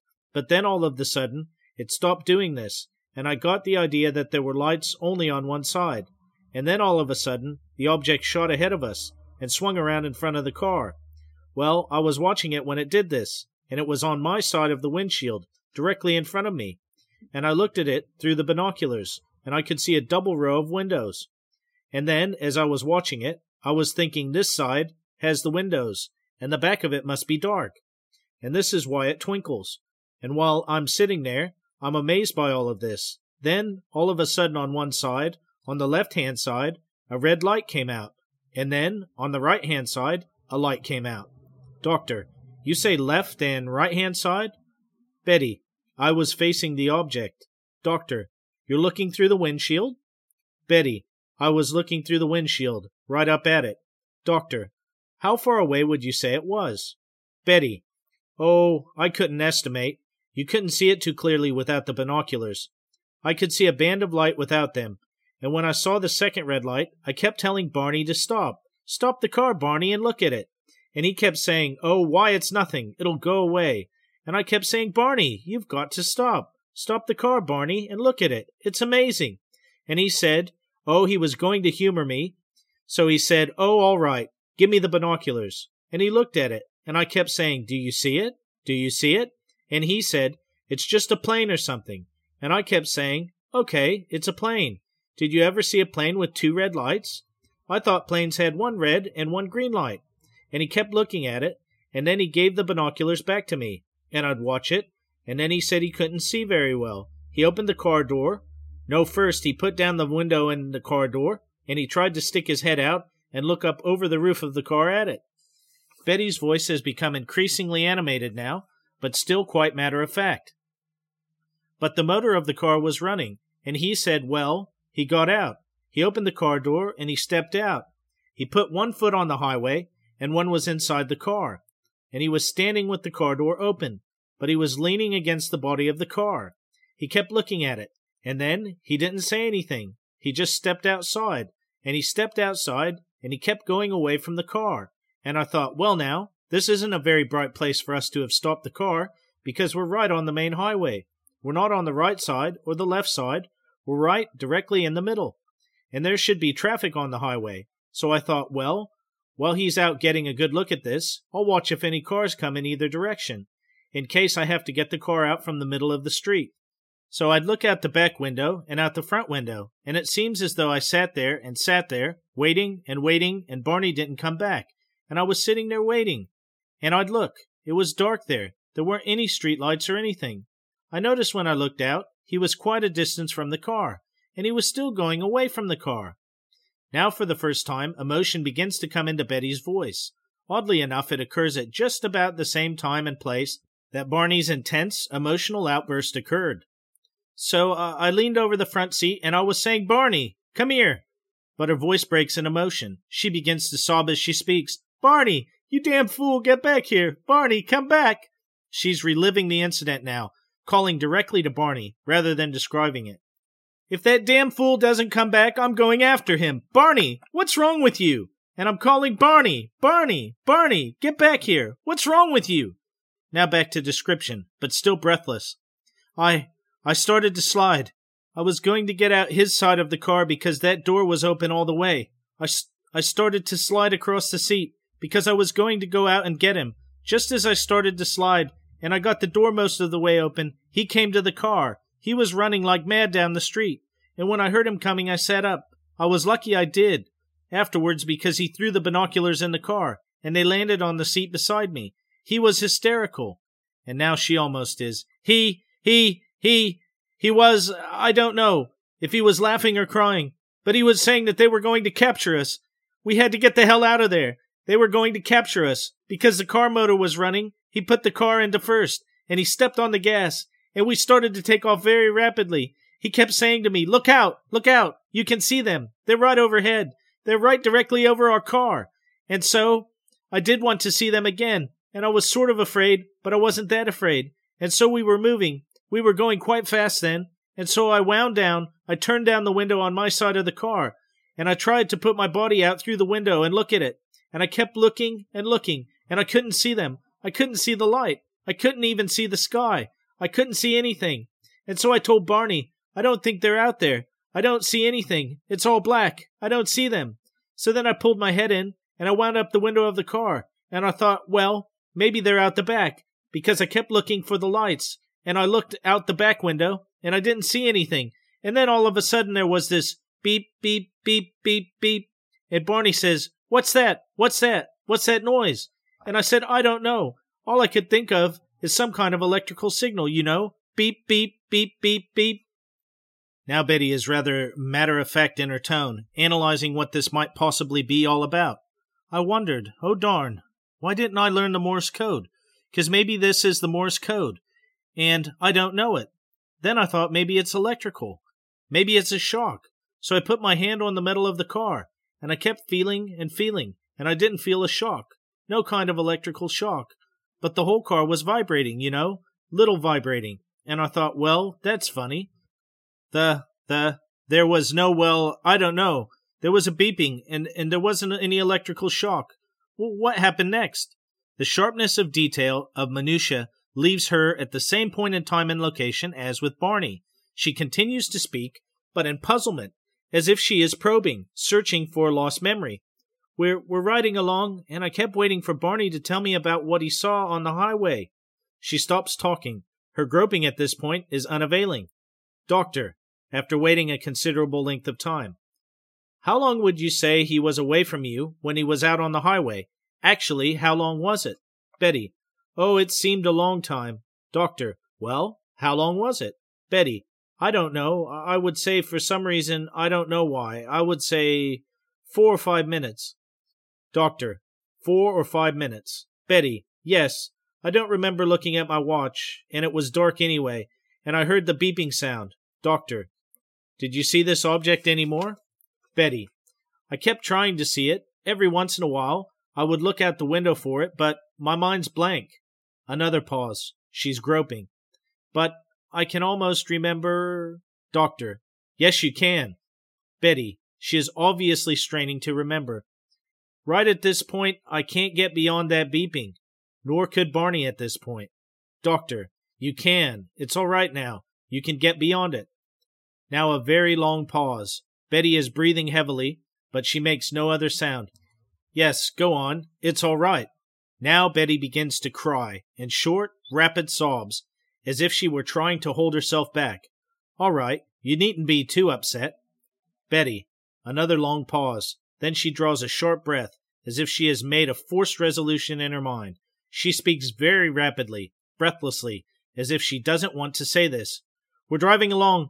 I don't know where we are. I don't even know how we got here. Barney and we were driving. I don't know how long. I don't know how long. The words come out between short, sharp sobs. And we haven't even been talking. I've just been sitting here, feeling that something is going to happen, and I'm not really too afraid, except right now I am. At the time I didn't feel afraid. She stops talking and then cries. Doctor, after a long pause. Why are you crying if you're not afraid? Betty, I'm afraid now, but I wasn't. I wasn't afraid. I was afraid when I saw the men in the road. Doctor, men in the road? Betty, now she breaks out with an anguished cry. I've never been so afraid in my life before. Doctor, very calmly. Tell me about the men in the road. It's all right now. Betty, she begins to say something, but she is sobbing too much to get it out. Doctor, you're safe here. Tell me about the men in the road. Betty, her voice is trembling, her breath is rapid. We're driving along. We're on a tarred road, and all of a sudden, without any warning or rhyme or reason or anything, Barney made the brakes squealed. He stopped so suddenly and made this sharp left-hand turn off the highway, and we went onto this narrow road. I was wondering what he was doing to turn down here. He wasn't saying anything, and I wasn't either, so I figured, well, maybe we're lost, but so what? We'll come out somewhere. She's having difficulty in speaking. And we're going along, and there was a sharp curve. There were trees. There were a lot of tall trees on my side. I didn't know about Barney's side of the road. Again, note the desire for complete accuracy in her reporting. But there were these men standing in the highway, and I wasn't too afraid when I saw them. They were standing there, and I thought, well, they weren't so awful. There was, I don't know, and they were just, I wasn't too afraid when I saw them, and they were just, I couldn't get a good look at them. She reflects a moment, and then, but then I thought, well, they in a car? A broken down car? What are they doing here? And Barney, of course, had to stop. And then he stopped the car, and these men started to come up to the car. They separated. They came in two groups. And when they started to do that, I got really scared. And the car motor died. The car stalled. And then they started to come towards us. A brief pause, and then... And when they started to do that, I got really scared. And the car motor died. The car stalled. And when they started to come up to us, Barney tried to start the car. And you know how a motor of the car will just turn over and won't fire? He couldn't start the car. He couldn't start the car. She bursts into tears again. The last words are muffled. Doctor, he did what?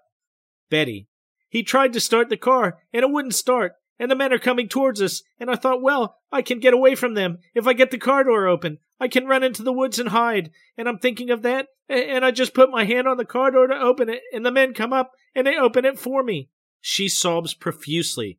And they opened the car door. And this man... 2 men behind us, and... Her words are again muffled by her crying. Doctor, I didn't hear that. Betty, trying to get herself under control. Two men at the car door, and there's 1, 2, 3 men, and there's 1, 2 more behind them, and one man puts his hand out. She stops again. Doctor, go on. Betty, a long pause of deep breathing. I don't know what happens. Doctor, you can remember everything now. What do these men look like? Did you see their faces? Betty, no. Doctor, how were they dressed? Betty, alike, somehow or other. More sobbing, a little more controlled. Doctor, do they have a uniform on or ordinary clothes? Betty, more like a uniform. Doctor, a uniform. Did it resemble any uniform you already know? Betty, I couldn't say. And she lapses into silence again. Doctor, he waits a considerable length of time, and then, all right, your memory is very sharp. You needn't be worried. You remember everything now. Tell me what happened. Another long pause. What are you thinking now? Betty, I'm thinking I'm asleep. Doctor, you're asleep in the car? Betty, this is the same point at which Barney became vague and diffuse, when he felt he was floating about when he saw the eyes. I'm thinking I'm asleep. I'm asleep and I've got to wake up. I don't want to be asleep. I keep trying. I got to wake myself up. I try, and I go back again. I keep trying. I keep trying to wake up. Long pause, and then I do. I open my eyes, and I'm walking through the woods, and I just open my eyes quick, and I shut them again. She begins sobbing intensely. But even though I'm asleep, I'm walking, and there's this man on this side, and a man on this side, and there's 2 men in front of me. And I look all around, and it's a path, and there's trees. More words come out, but the sobbing completely obscures them. And I look at these men, and I turn around. Barney's behind me. She stops short again. Doctor, Barney's behind you? Betty, there's a couple of men behind me. And then there's Barney. There's a man on each side of him, and my eyes are open, but Barney's still asleep. He's walking, and he's asleep. Betty is still sobbing, but then gets under control. And then I begin to get mad, and I say to myself, who the heck are these characters, and what do they think they're doing? And I turn around and I say, Barney, wake up, Barney, why don't you wake up? And he doesn't pay any attention. He keeps walking and going a little bit further, and I turn around and I say his name again, Barney, wake up, and he still doesn't pay attention. And then the man walking beside me here says, "Oh, is his name Barney?" And that's where I looked at this man, and I figured it's none of his business, so I didn't speak to him. And we keep walking, and I try to wake Barney up again. I keep saying, "Barney, Barney, wake up!" And he doesn't. So the man asked me again, "Is Barney his name?" And I wouldn't answer him. So he said, "Don't be afraid. You don't have any reason to be afraid. We're not going to harm you, but we just want to do some tests. When the tests are over with, we'll take you and Barney back and put you in the car. You'll be on your way back home in no time." I mean, he was sort of reassuring in a way, but I can't say I trust what he said. And I wasn't sure what was going to happen, and we just keep walking, and Barney was still asleep. Although she has her sobs under control, they're still punctuating all of this. Doctor, you mean he was walking in his sleep? Betty, yes, he was like sleepwalking. Doctor, these men spoke good English? Betty, only one spoke, the one who was on my left. Then he was more or less, he had an accent. He had sort of a foreign accent, but he was, very businesslike. So then we kept walking, and we came to a clearing, and there was, I wish it was lighter so I could get a better picture of it. There was a ramp to the door. The object was on the ground. She pauses. Doctor, the object was on the ground? Betty, very matter-of-factly now. I think it was the same one I was watching in the sky. And there were trees and a path. And there was this clearing. And they're taking me up to the object. I don't want to go on it. I don't know what's going to happen if I do. I don't want to go. Barney's no protection. He's sound asleep. And I don't want to go on it. Doctor, he's sound asleep?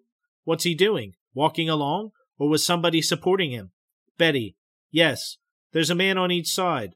One has each arm, and they're his eyes are shut, and he doesn't hear anything I say, but he's standing on his own 2 feet, but he's in a daze, and they're sort of directing him, helping him along, and he's quite a bit taller than the men.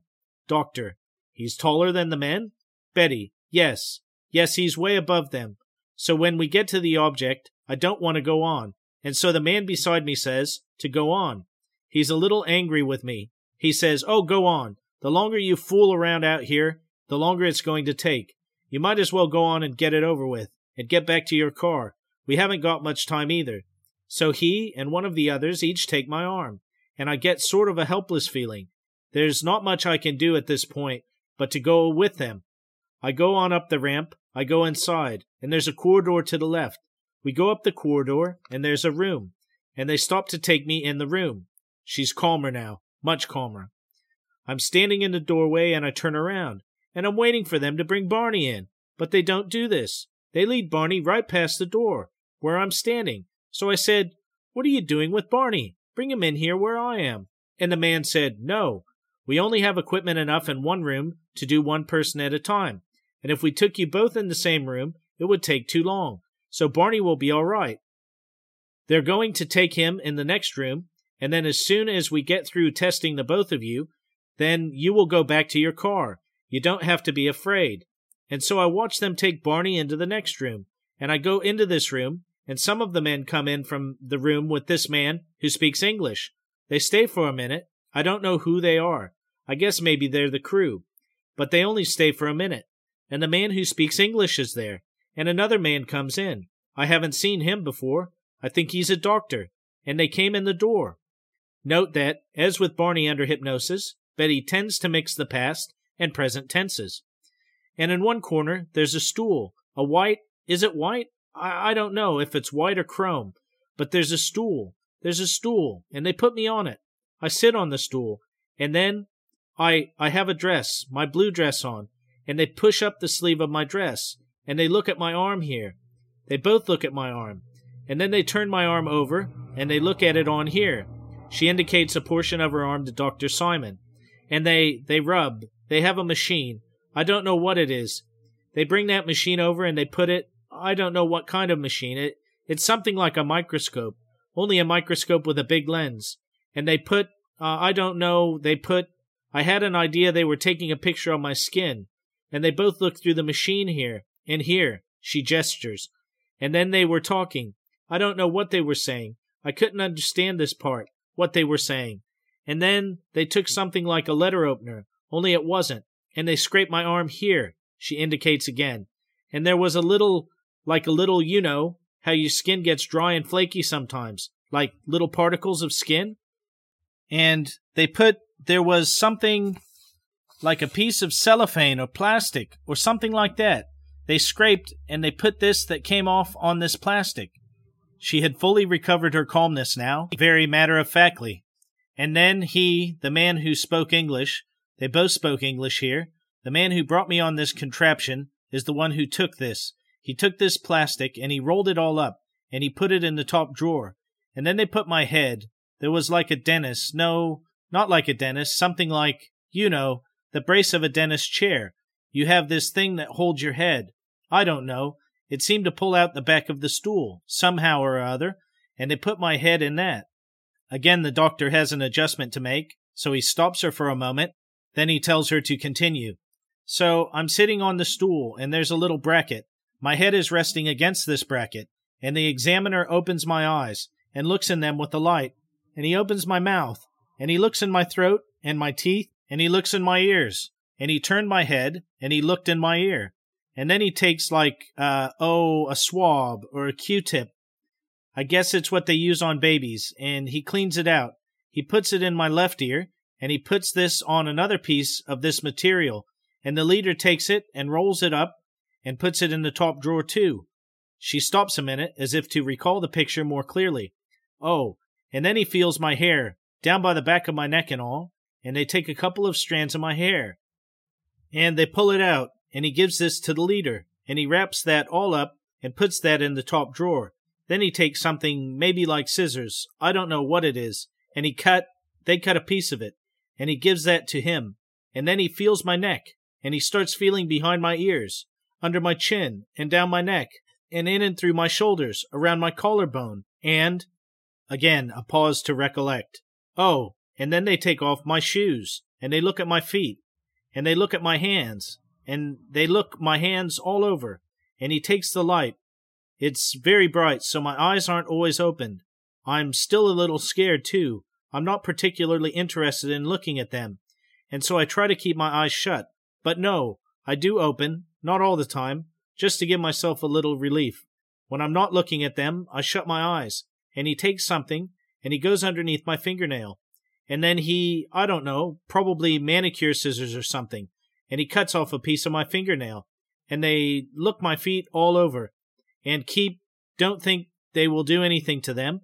They just feel my feet and my toes and all.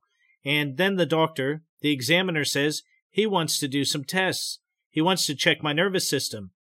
Now she speaks with firmness, and I'm thinking, I don't know how our nervous systems are, but I hope we never have nerve enough to go around kidnapping people right off the highways as he has done. And he tells me to take off my dress. He tells me to take off my dress. And then before I even have a chance, hardly to stand up to do it, the examiner, my dress has a zipper down the back? Yes, it has a zipper down the back. And the examiner unzips it. And so I slip my dress off. And I don't have my dress or shoes on. And there's, next, over the stool and sort of in the middle of the room, there's a table. Some kind of table. It's not up very high. I'd say the height of the desk. So I lie down on the table, on my back, and he brings over this, how can I describe it? They're like needles, a whole cluster of needles, and each needle has a wire going from it. I think it's something like a TV screen, you know? When the picture isn't on, you get all kinds of lines, something like that. And so he puts me down on the table, and they bring the needles over, and they don't stick them in me, no, not really like sticking a needle into a person, but they touch me with the needles. It doesn't hurt. At times she pauses, as if waiting for the process to be completed. Except, where was it? Someplace. He just touches, and I feel just the needle touching, that's all. It doesn't hurt at all. But then he does it all up in the back of my ears, and in here somehow. She points to different parts of the head. And up here, up in all different spots of my head. And then he probes more of my neck, here and in here somehow or other. She indicates her arms. And then down here, I don't know. Then he puts it on my knee, and when he did, my leg jumped. And then on my foot too. He did it around my ankle, somehow or other. And then they have me roll over on my stomach, and they touch all along my back. They touch all these needles, somehow or other. I don't know what they're doing, but they seem to be so happy about whatever they're doing. So then they roll me over on my back, and the examiner has a long needle in his hand, and I see the needle, and it's bigger than any needle that I've ever seen. And I ask him what he's going to do with it. She begins to get upset again. It won't hurt me. And I ask him what, and he said he just wants to put it in my navel. It's just a simple test. More rapid sobbing. And I tell him no, it will hurt. Don't do it. Don't do it. And I'm crying, and I'm telling him, it's hurting, take it out, take it out. And the leader comes over, and he puts he rubs his hand in front of my eyes, and he says it will be all right. I won't feel it. She becomes calmer, and all the pain goes away. The pain goes away, and I'm still sore from where they put the needle. I don't know why they put the needle into my navel, because I told them they shouldn't do it. Another pause. Doctor, did they make any sexual advances to you? Betty, no. Doctor, they didn't? Betty, no.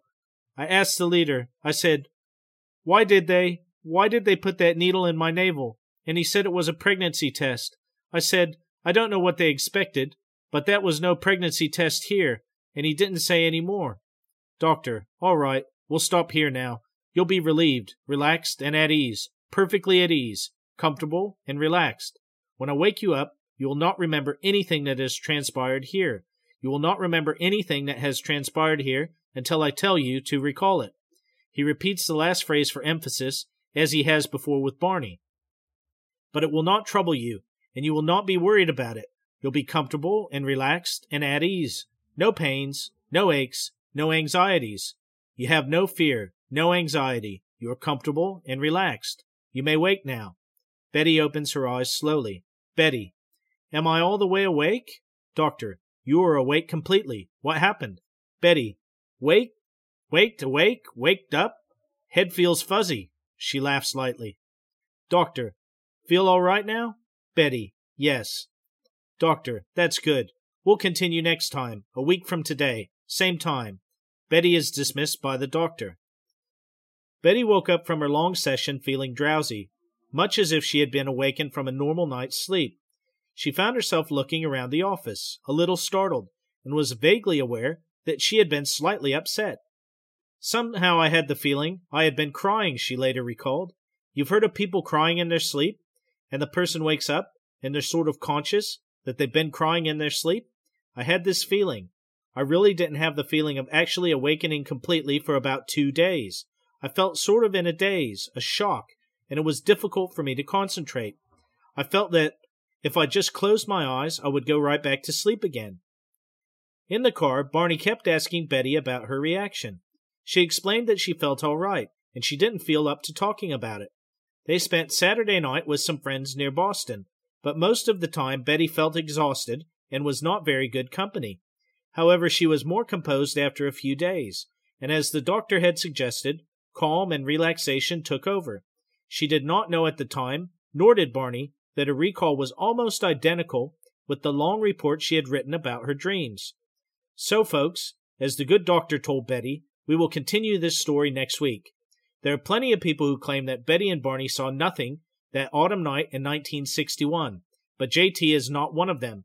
We will get to what it may have been in a future episode, but this encounter is too good to rush. Whatever happened that night over 60 years ago, you can tell it terrified both Barney and Betty to their very core. And of course, we have our quote from the iconic pipe-smoking legend of ufology himself, J. Allen Hynek. Ridicule is not a part of the scientific method, and the public should not be taught that it is. Take care, have a great week, and if you have any hazy memories of strange men flagging you down in the dark, all I can say is, better you than me.